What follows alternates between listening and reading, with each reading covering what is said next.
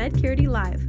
For this episode, our co-founders Joe Galatly and Amanda Hepper discuss a new coronavirus tracking website created by Avi Schiffman. The website address is ncov2019.live. They also go over some of the implications the coronavirus pandemic has for patient privacy.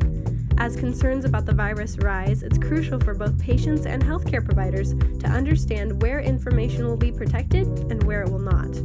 Send any questions you have our way, and thanks for listening.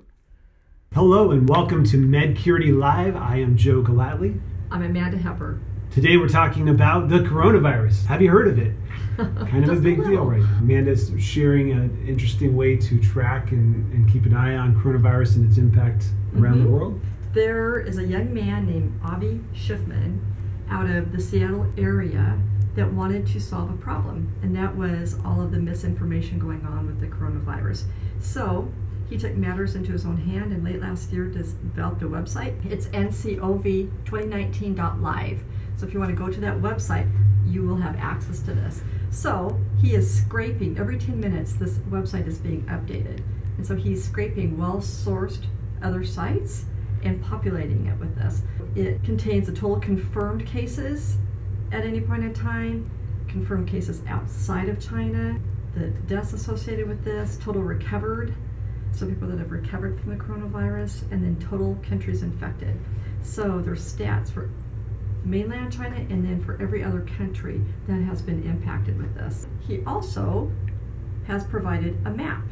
So he's invited other people to give information to this site, and so another group of individuals developed this map that Avi added to this. So you can literally go to different areas of the world and see where they're at. Wow. Yeah, isn't that cool? So there's little green hearts that show people have recovered, little black skulls if there have been people that have passed away, and then what is going on with it. And then if you click on these little dots, it brings you to the source of that information.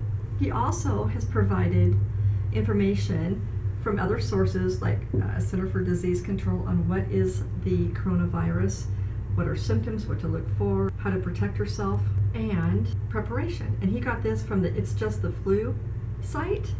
And I looked through this and I thought it was just awesome. What to stock your house for in various rooms, dry food, get prescription medications ahead of time, and also pet supplies, which I thought was awesome. This young man is also doing Running Start.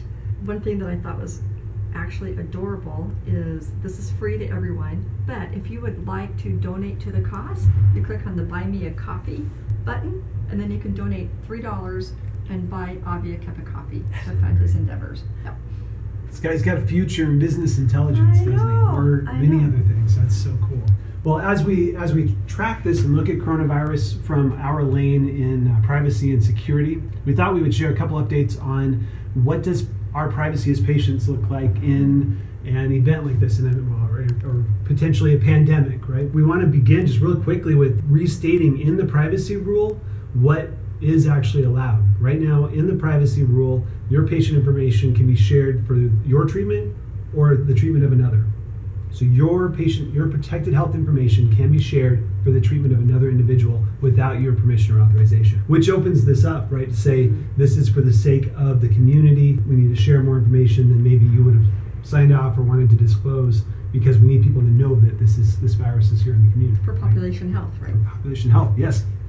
In fact, it's wide open in the privacy rule to share this information with the state, the CDC, of course, and your local health department as well. So that's all allowed already. We also are watching, because if the Department of HHS, Health and Human Services, declares a national health emergency or regional health emergency around this, they can begin to waive specific provisions of the privacy rule.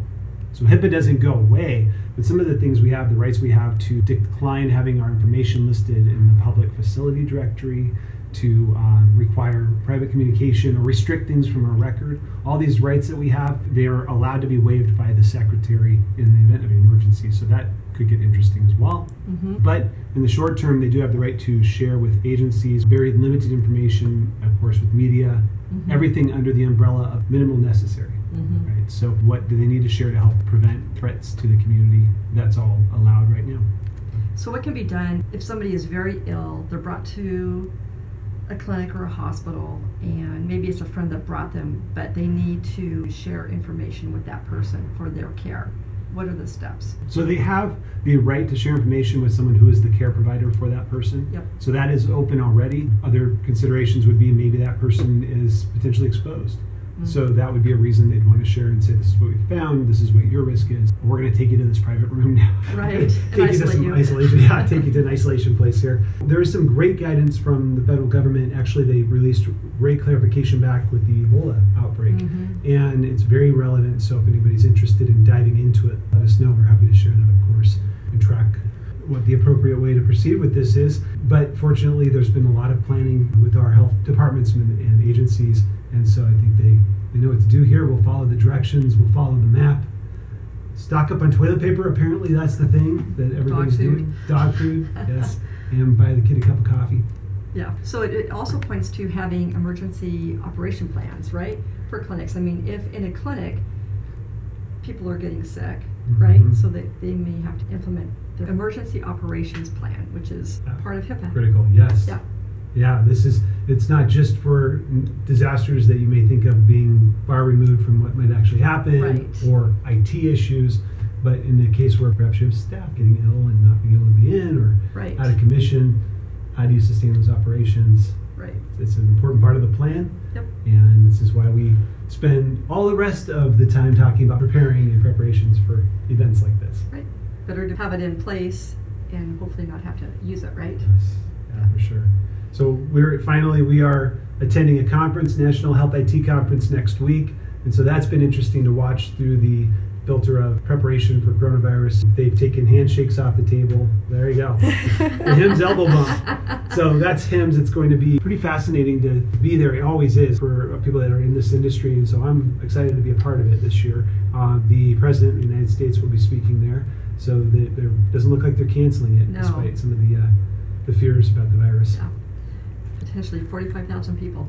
Wow. Yeah, it's going to be awesome. So we may have some good reports from that. In the meantime, wash your hands, and we will see you next time here on Medcurity Live.